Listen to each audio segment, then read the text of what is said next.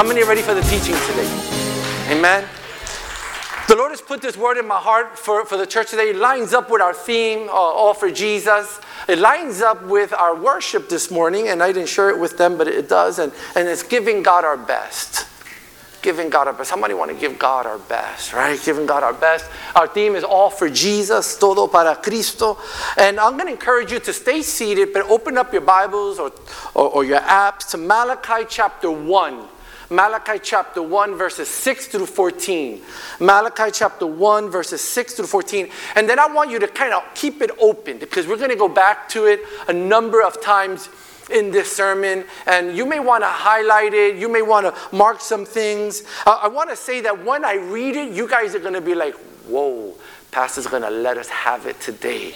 Okay, because that's how it sounds, but I think that as the message unfolds, you'll see how the Lord is speaking to us this morning. You'll see how the Lord is speaking to us this morning. Malachi chapter 1. Malachi is right before Matthew. It's the last book of the Old Testament. Malachi chapter 1. And the Lord here, he's speaking to the priest of the temple in this time. But it's something that's very applicable to us. Malachi chapter 1, verse 6 through 14. A son honors his father, and a servant his master. If then I am your father, where is my honor? If I am your master, where is my fear, says the Lord of hosts to you? O priest, who despise my name, but you say, how have we despised your name? By offering polluted food upon my altar. But you say, how have we polluted you? By saying that the Lord's table may be displeased. When you offer blind animals in sacrifice, is that not evil? When you offer those that are lame or sick, is that not evil? Present that to your governor. Will he accept you or show you favor, says the Lord of hosts? And now entreat the favor of God, that he may be gracious to us. With such a gift from your hand, will he show favor to any of you, says the Lord of hosts? Oh, that there were one among you who would shut the doors, that you might not kindle fire on my altar in vain. I have no pleasure in you, says the Lord of hosts, and I will not accept an offering from your hand. For from the rising of the sun to its setting, my name will be great among the nations, and in every place incense will be offered in my name, and a pure offering. For my name will be great among the nations, said the Lord of hosts. But you profane it when you say that the Lord's table is polluted, and its fruits, that is, its food, may be despised. But you say, what a weariness this is. And you snort at it, and says the Lord of hosts. You snort at it, says the Lord of hosts.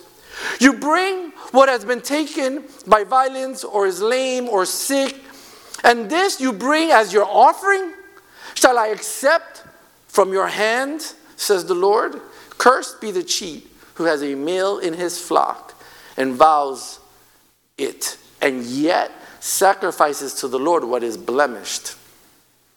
For I am a great king, says the Lord of hosts, and my name will be feared among the nations. I want to encourage you to leave your Bible open this morning. Father, we thank you, Lord, for your word. As you have spoken into my heart and reminded me, Lord God, of the importance of giving you my best, I pray that you, Lord God, would speak to us as a church today, as a people, as a family, as individuals, Lord. That we will know, Lord, that you call us to give you our best. We pray in Jesus' name. Amen. Giving God our best. All for Jesus.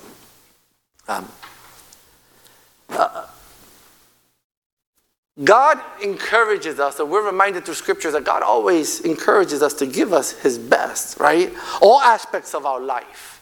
God wants the best of all aspects of us, of how we live, how we give, how we serve, how we treat others, how we live in holiness, consecration, separation. You know, God always expects the best of us. Now, someone would say, well, why? Well, if God expects the best of us because he gave us his best. He gave us his only Son, in Jesus Christ, to redeem us from our lost state and prepare a place for us next to him for all eternity. He gave us his best, and he expects his best from us. We live in a culture at times where mediocrity is accepted. You know, I remember in my days in the TA when I worked, people would say the hardest part of this job is just to get here. And once we got here, they just kind of ride the wave, And we're reminded, though, that within our faith in Jesus, we're called for more than just riding a wave. We're called to give God our best. I love that the Apostle Paul gives the church of Colossus this advice in Colossians chapter 3, verse 22. It says, slaves, obey your earthly master in everything, and do it not only when their eye is on you and to curry their favor, but with sincerity of heart and reverence to the Lord. He tells the slaves, hey, work hard, not just to get the favor of your master, but work hard to know that you are doing it for the Lord. I love that Jesus said these words on the Sermon of the Mount, Matthew chapter 5. He says, if someone demands that you go 1 mile, go with him 2 miles. Matthew chapter 5, verse 41. Exceeding what is expected of us, knowing that God watches us. And I love that. And that verse didn't really resonate with me until I was reading and preparing for this teaching, where it said, if someone expects you to go with them a mile, well, walk 2 miles. In other words, man, go beyond what is expected. Give God your best. Colossians chapter 3, verse 23, one verse after the other verse that we read, Paul writes, whatever you do, work at it with all your heart as working for the Lord, not for human masters. It's a reminder to us to live this life that we're living, giving God our best. Okay, Malachi chapter 1. So just some context to where they are in the history of the church. So they have returned back to Jerusalem for about 50 years now. So most of us know the story of the Old Testament, that Jerusalem was taken by the Babylonian Empire, and the prophet Jeremiah said that in 70 years there would be a return. And there was a return 50 years prior to Malachi. You know the story, Nehemiah and Ezra and Zerubbabel, and they came back and they brought remnants of Hebrew people back to Jerusalem. And here we are 50 years later after the return of those remnants.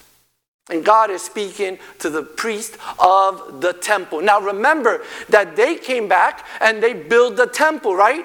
They came back and built the temple. Now this temple did not have the splendor of Solomon's temple. Remember Solomon's temple in the historical books of the Old Testament, when they were dedicating in Samuel, they were in Chronicles, they were dedicating the temple of Solomon. Fire came from heaven, consumed the sacrifice, and the presence, Shekinah of God, went into the holies of holies, and there was a visual of the presence of God where once a year the high priest would go in there to do the sacrifices for the people of the land. Well, now, this temple, they rebuilt the temple, did not have the splendor of Solomon's temple, nor did it have the Shekinah glory of Solomon's temple. Right? But the people were still required to honor the ceremonies. They were still required to honor the ceremonies, and they weren't honoring them with the same level of integrity. They were not giving God their best. It was a way where they were now called to live by faith and not by sight. Before they would see, before the priest would be killed if he walked into the holies of holies in an inappropriate way, or not right, not consecrated beforehand. So there was this sense of fear that kept them lying in. But at this time, now it's more of faith because they didn't see. And God writes to them and tells them, you're not doing this the same way no more. You're not giving me your best. In fact, humanity tends to do this. Even New Testament, remember Ephesians in Revelation chapter 4, what's the complaint that God has against the church of Ephesus? It says, yet I hold this against you. You have forsaken the love that you had at first. Consider how far you have fallen. In other words, you're not giving me your best anymore. So today, I want to share with you this teaching. And first I'm going to share with you 4 complaints that God had with regard to the Malachi people. And then I'm going to share with you 4 effects of not giving God our best. Then I'm going to share with you 4 points of the joy of giving God our best. And then I'll conclude with what does giving God our best look like. So there's a lot. I want to encourage you to write because I'm going to move quickly. And I want you to get a lot of these points so you can go back and reflect on them. So let us begin. So you got this thought of Malachi, the priest, they're not giving God their best. So God has 4 complaints against these people. Let's look at God's discontent with them. 4 complaints. The first one is found in verse 6. He says he feels dishonored, despised, and disrespected. Verse 6, where he says, if I am the father, where is the honor due to me? If I am a master, where is my respect? So he's telling the people, I feel this sense of dishonored. I feel this sense of despised, disrespected. That's his first complaint towards the people. He says, if I am your father, he says, where's my honor? If I am your master, this is how you respect me? How had the Israelites offended God? They did not bring the best that they had. They were placing defiled food, blind animals for sacrifice, crippled animals, diseased animals. They did not bring the best that they had to God. And they knew that the Lord demanded an unblemished, perfect male animal. But yet, they said, let's get that guy there. He's blind, the animal. We'll eat the good one, or we'll sell the good one. And this is what they brought the Lord. Verse 8 says, when you bring blind animals for sacrifice, is that not wrong? When you sacrifice crippled or diseased animals, is that not wrong? There was a mandate for them, and the animal was to be pure, clean, healthy, and a male. And his first discontent is he says, I feel dishonored, despised, disrespected by you. I am your father and I am your master. Father should be honored and a master should be feared. And you don't honor me and you don't fear me. And the church says, it's going to get better. It's going to get better. Discontent. Number 2, he says, I'm not your priority. He says, verse 8, he says, try offering them to your governor. Would he be pleased with you? Would he accept you, says the Lord Almighty? God was saying, you show more honor and more respect to the governor, to the men around you. Sometimes I think, could we be more loyal and faithful to our bosses? More loyal and faithful to the political party we stand for? Could we be more loyal and faithful to leaders? To even Christian leaders, more loyal and faithful to family members than to God? No, God must be our priority always. Even when we teach in the family, we talk, God must be first even before the matrimony. If we can get that relationship right, it'll trickle down into the relationship with our families as well. And it'll trickle down to the relationship with our bosses and our co-workers and our Christian leaders. Because we understand the right relationship. God has to be the priority. And he was telling the people of Malachi, you wouldn't treat your governor this way, but yet you treat me. God was sincerely offended with them. This is not what I deserve, God is saying. Think about what I have done for you, who I am, and this is what you want to give me? He says, I'm not your priority. His third complaint in verse 10, and this is something that stuck with me. He says, no one even cared. Verse 10, oh, that one of you would shut the temple doors so that you would not light useless fires on my altar. I love that he said, there's not even a voice among you that would say, guys, don't do this. This is not right. There's not even a voice among you to say, stop this. We got to do this according to the law. The law says an unblemished animal, a male animal, a perfect animal. No one shut the doors. In these times, we need prophets to stand up and say, thus says the Lord, this is not the way to live. And it's the job of the church as well to say, hey man, we want to preach all good stuff. We want to preach how God wants to bless you and lead you and keep you and watch over you. And we know that that's all good. But the church also has to say, if you don't walk right, there's also a place of condemnation. That no one would say, stop, it's not right. God complains to the people. There's no one to say, stop. No one cared. Fourth complaint that God has, God says that you say, the people at Malachi say, that his work is a burden. They complained that the very thing that God expected of them was a burden. Verse 13 says, and you say, what a burden, and you sniff at it contemptuously, despised. You say, man, the work of God is a burden. God is complaining that they were saying, man, bringing these sacrifices is a burden. Maybe they were thinking, we don't see the Shekinah glory no more. The priests are not afraid to go into the holies of holies no more. And what a burden this is for us to do. What a burden it is to make this sacrifice. And they were complaining, and they were complaining about the work. And God was complaining to them about their attitude towards the work that God has for them. And I take this time to continue to always honor those that work so hard in the church, because the work of the church is not easy. And all of you do it with a volunteer spirit. You do it for the Lord. Yesterday there was an event here, Amhat Conference, over 200 teen girls from the ages of 17 to 20. And what an incredible event it was. I honor Sister Judy and all the girls and all the moms that came together to make this a successful event. It was beautiful because they did it because they loved the Lord and they loved the girls. These people were complaining and saying, man, God's work is a burden. And God was saying, you're not giving me your best. So 4 complaints that God has. And I want to encourage you, let this resonate with you this morning.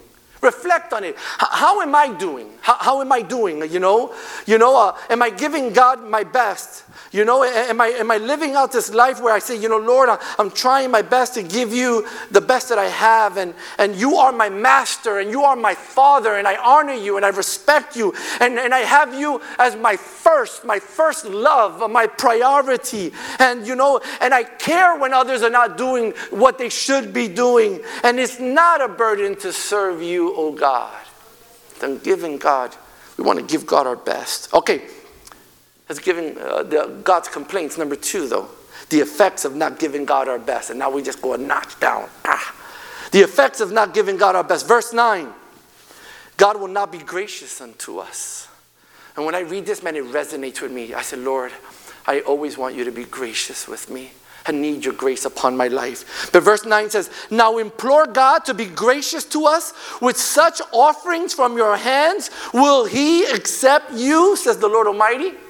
He says, he's telling the people, the priests of that time, and you want God to bless you?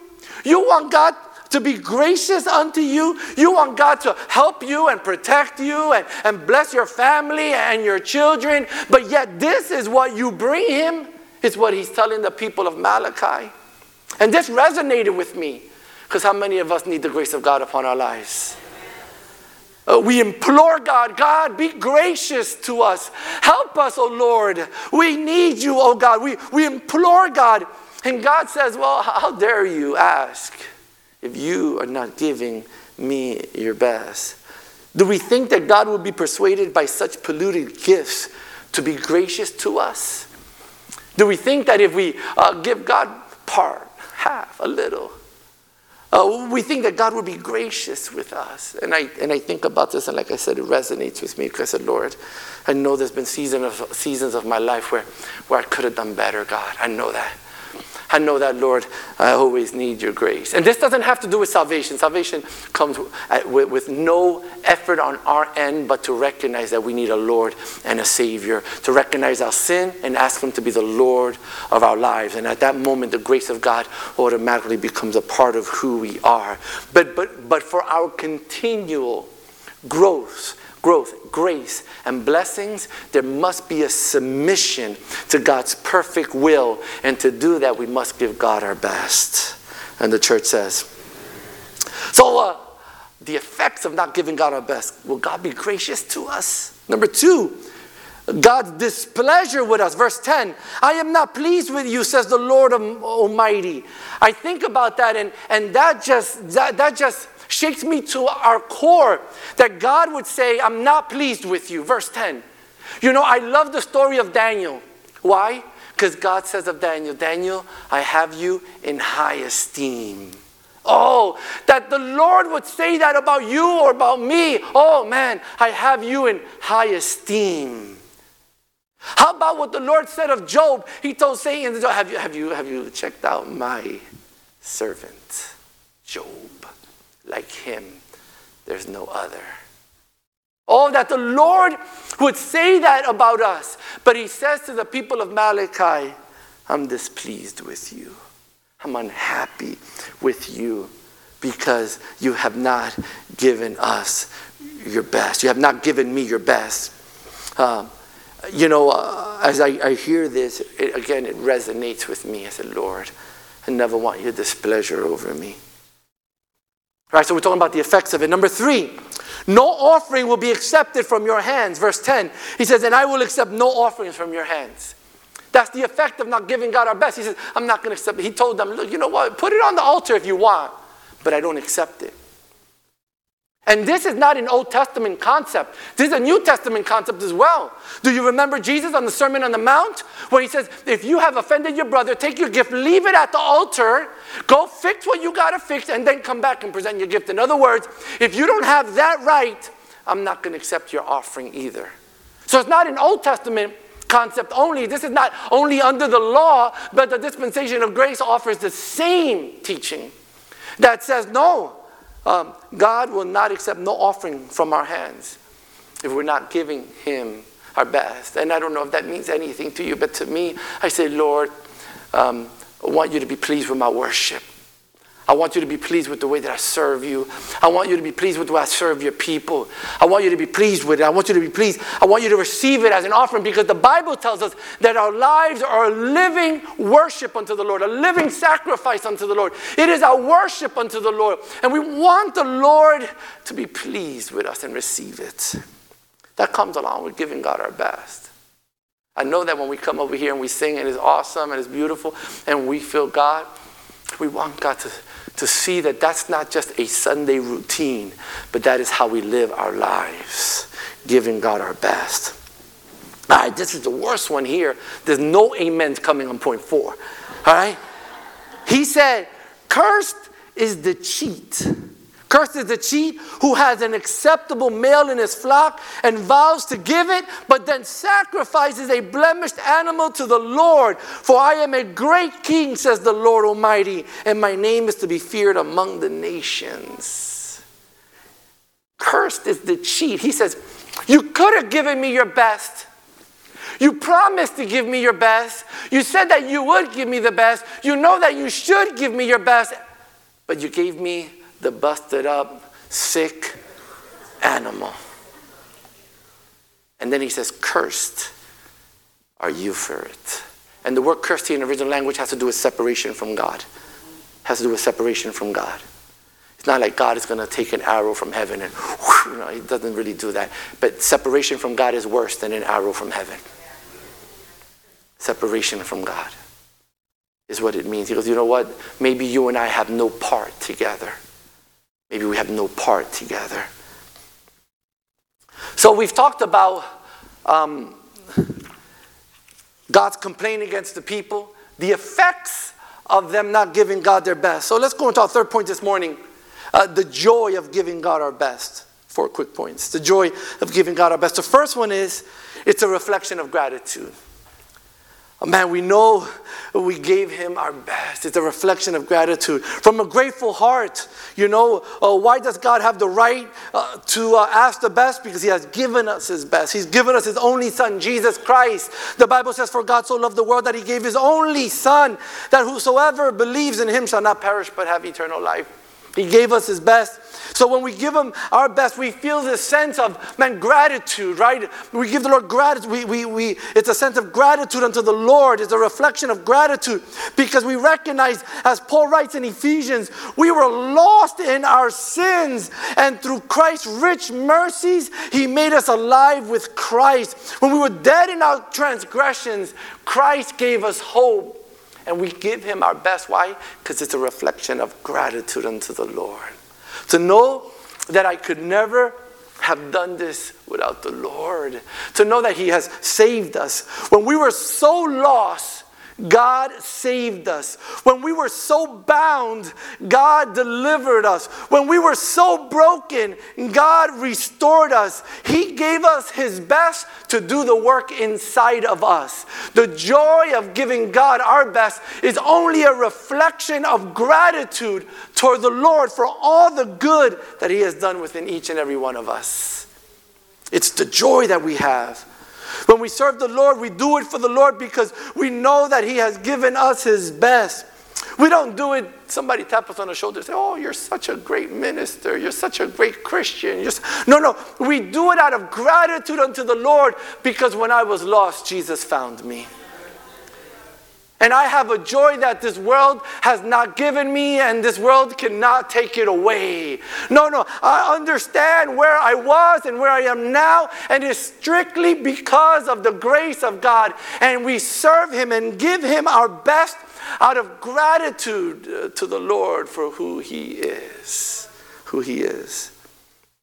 And that's why when hard circumstances come into our lives, we find strength to forgive somebody that has offended us. Because out of gratitude to the Lord, we don't hold the grudge. No. We forgive, right? When times are hard, we persevere. We don't throw in the white towel. We don't surrender. No. We persevere. We give God our best because we recognize what he's done for us. So we persevere. We battle. We fight the good fight of the faith. We are not of those who shrink back. No, we are those who persevere because we understand that all that God has done for us. So we give him our best. It's gratitude unto the Lord. And the church says, so we're talking about the joy of giving God our best. Number 2, giving God our best always has a great return. Giving God our best always has a great return. I love that the Bible reminds us that God is just. He has seen our good efforts, and nothing goes unnoticed before the Lord. There's always a return for our labor. There's always a return for giving God our best. The law of the Bible is what you sow is what you will reap. And I love Malachi chapter 3 verse 10. I know that this teaching is for tithes and offerings, but look at the spirit of the verse. It could be applied not just to your tithes and offerings, but it could be applied to the way that you live. He says, bring your whole tithe into the storehouse, that there may be food in my house. Test me in this, says the Lord Almighty, and see if I will not throw open the floodgates of heaven and pour out so much blessing that there will not be room enough to store it. And I love the spirit of the verse that says, man, bring me your best. Bring me your first. Bring me your tithes. It's talking about tithes and offerings there. But I want us to see the spirit of the verse, not just the aspect of tithes and offerings, but the spirit of the verse that says, bring me the best that you have, the first that you have. Test me in this and see if I will not throw open the floodgates of heaven and fill your barns to the place where there's no room for anything else. And I love that God says, test me in this. See if I am a God of my word. There's almost a challenge there, like if I don't fulfill it, then I am not a God of my word. That we would be so faithful to the Lord to giving him our best. And God says, man, if you try me in this, you will see that your barns will always be full. And he says, and I will open up the floodgates of heaven. In other words, every blessing that you have will come from me. There's always a great return when we give God our best. You know, I love the story in Matthew chapter 19. The verse that Jesus shares with his disciples. And he says, anyone who has left house or brother or sister or father or mother or wife or children or fields for my sake will receive 100 times as much and will inherit eternal life. But many who are first will be last, and many who are last will be first. God's saying, hey, anything if you give your best for me, you see that the return is always great. And Solomon wrote this too. Solomon says, honor the Lord with your wealth, with your first fruit, giving God your best, and all your crops. Then your barns will be filled to overflowing, and your vats will brim over with new wine. I love the idea where the Bible teaches us, if you give God your best, you will see that the return is so much more than what you have sown. The joy of giving God our best. Number 3, giving God our best pleases Him. Our Christian lingo always is, yes, let's give God our best. And it should be, let's give our best. We sing about it. We pray about it. We talk about it. Because we know that when we give God our best, it pleases the Lord. I love the songs that say things like, I'm hungry for you, Lord. I desire you. I long to be in your presence. There's a great story in Scripture that reminds us when we give God our best, it pleases Him and it helps meet us in our needs. There was this woman in Luke chapter 7. The Bible calls her a woman of the city. The connotation there. It calls her a sinner. And when she had learned about Jesus, that he was at the table of the Pharisee's house, she brought her alabaster jar of anointment, and standing behind his feet, she wept, and she began to wipe his feet with her tears and her hair, and she kissed him and kissed his feet, and then anointed him with this anointment. And I love what Jesus tells her. He tells her, there's a whole dialogue in that story, Luke chapter 7. But he tells us this, your sins are forgiven. Your faith has saved you. Go in peace. Oh, I love Jesus' reaction to her, giving him her best. In worship, in tears, in the alabaster jar that she had. She brought it to him and it pleased him. Giving God our best pleases him. And it pleased him. And he looked at her and he says, oh man, I know that these are all very religious people that are standing in front of me. But you, woman of the street, your sins are forgiven. You, woman of the street, he tells her, your faith has saved you. Go in peace. In other words, no one has the right to judge you. She gave the Lord her best and it pleased the Lord. It pleased the Lord. I love the story of Noah. When he comes out the ark, what's the first thing he does? He builds an altar unto the Lord. And the Bible says in Genesis chapter 8 that the aroma pleased the Lord. It pleased. When we give God our best, it pleases the Lord. So we're talking about the joy of giving God our best. Our fourth one is when we give God our best is when we can be best witnesses to a lost world of a living Jesus. When we give God our best is when we can be the best witnesses to a lost world of a living Jesus. No one is convinced with a message of salvation from us when we live half-hearted. No one will be convinced. Listen, if you're a salesman of cars and you're selling Honda, don't drive a Toyota. Right?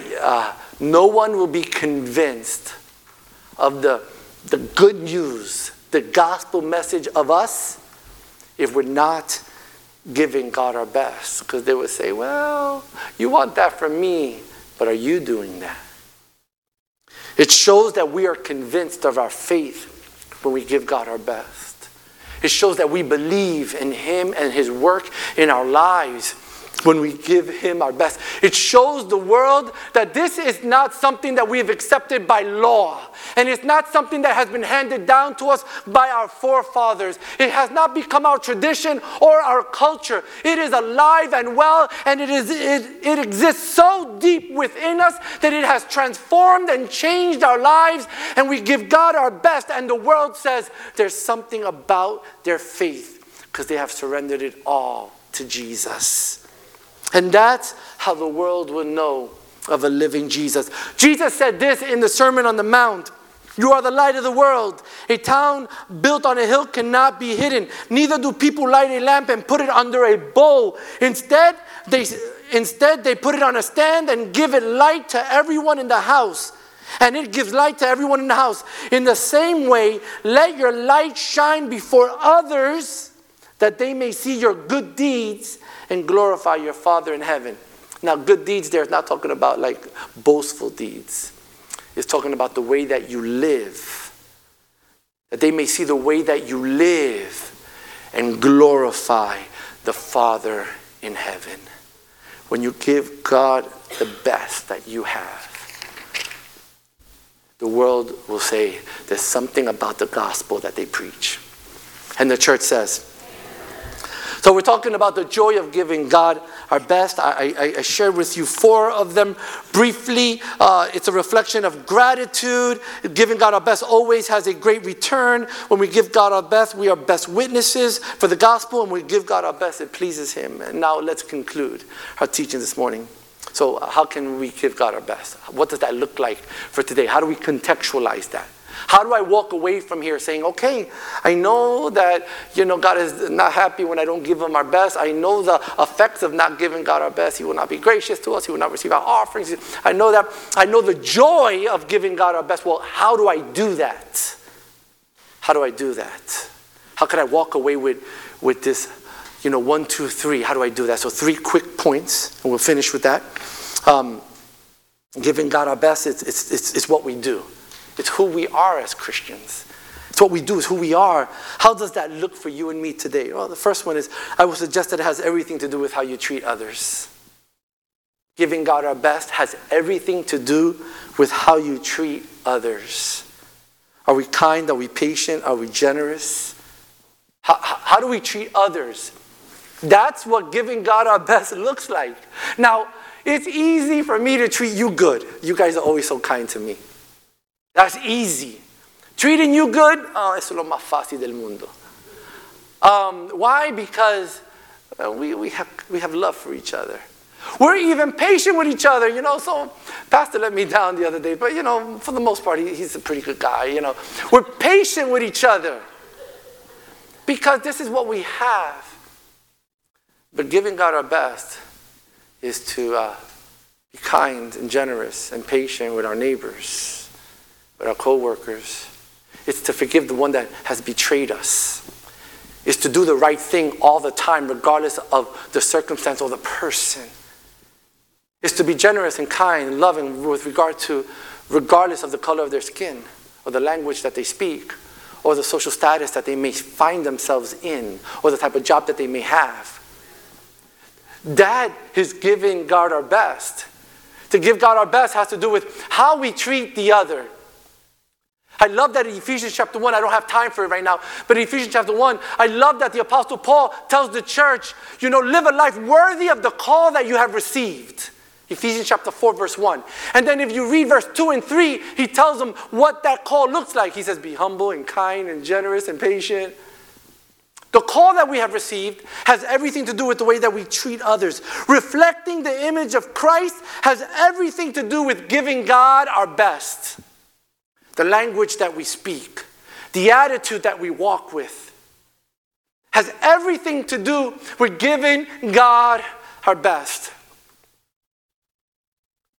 And the church says, how do we give God our best? How will you treat the other? Because it really pleases the Lord when you open the door for somebody at 7-Eleven who doesn't even say thank you to you. And you want to say, you're welcome. You hold every bit of energy. And if you're like me, you have failed on a few occasions. But that is giving God your best.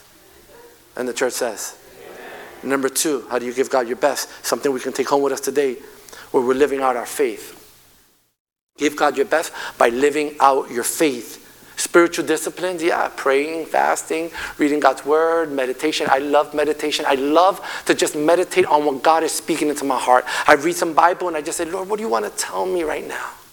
What do you want to speak? It's a wonderful thing. I had a professor one time say to our class and say, if you want to hear God, take a day off, go sit under a tree and let the Lord speak to you. So we need that. That's how we live out our faith. But I want to encourage you that living out your faith also means active in church. The body of Christ is found in the church, and we are what? The service to the world. And we can reflect the image of Christ as a body in our community, in our church, and we grow here. And I want to encourage you, and I want to say, it's time for the church to be 100% again. And this is how we live out our faith as well, because we could grow here together. And we can grow and we can serve, and the Lord is going to bring people that are going to need us, and we can do that in the church, and we can live out our faith today here. Our faith, I want to encourage you to also is faithful giving and offerings and tithes. And I thank God that I don't have to say that because our church is in a position of need.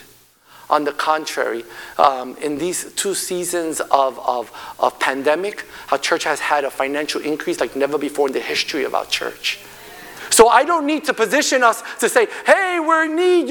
I can say this with the freedom of, we're not speaking from a position of need. I'm just telling you, the scripture teaches that giving God our best is to say, Lord, I want to give you the first fruit of all aspects of our lives. That's giving God our best. A good example of the life of Christ in our lives is giving God our best. Is to be the good father and the good mother and the good brother and the good sister. That's giving God our best. Sharing the gospel is giving God our best. So living out our faith is our second step. Living out our faith is giving God our best. Number 3, to love him with all our being is to give God our best. To love God with all our being. Jesus said this once in Luke chapter 10, or it's actually said a few times in scripture, but it's said in Luke chapter 10, 27, and you shall love the Lord with all your heart, with all your soul, with all your strength, and with all your mind, and your neighbor as yourself. The musicians are welcome to join me. To love him with all your being is how you live out your faith. To love the Lord with all your heart. That's every emotion in us, every desire, every longing. Lord, I just want to love you with all my heart. Help us to love you, Lord, and teach us to love you with all our heart. To love him with all of our will. Lord, I submit my will to your will.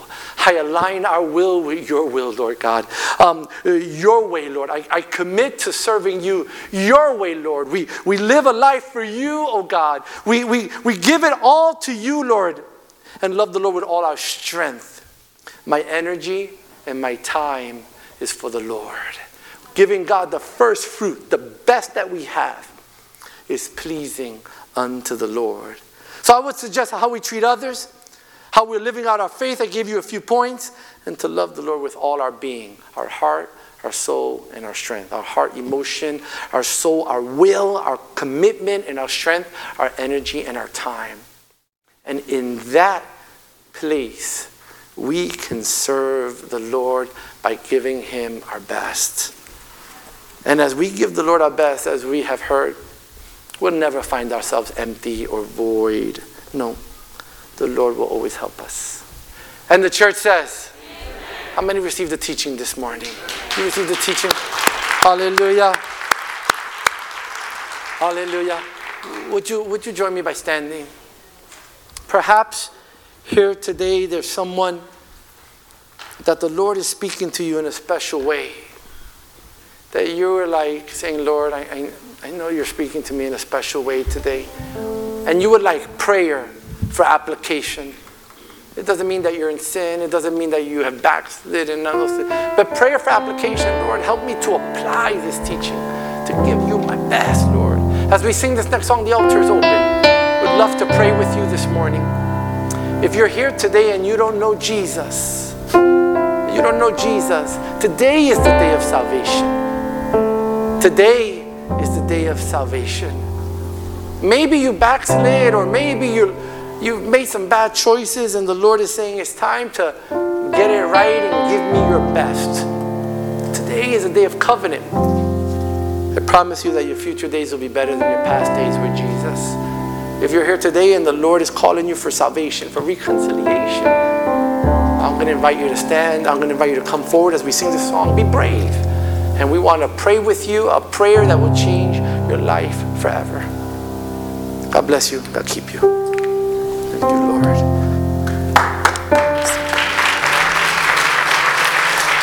I'm caught up in your presence. I just want to sit here at your feet.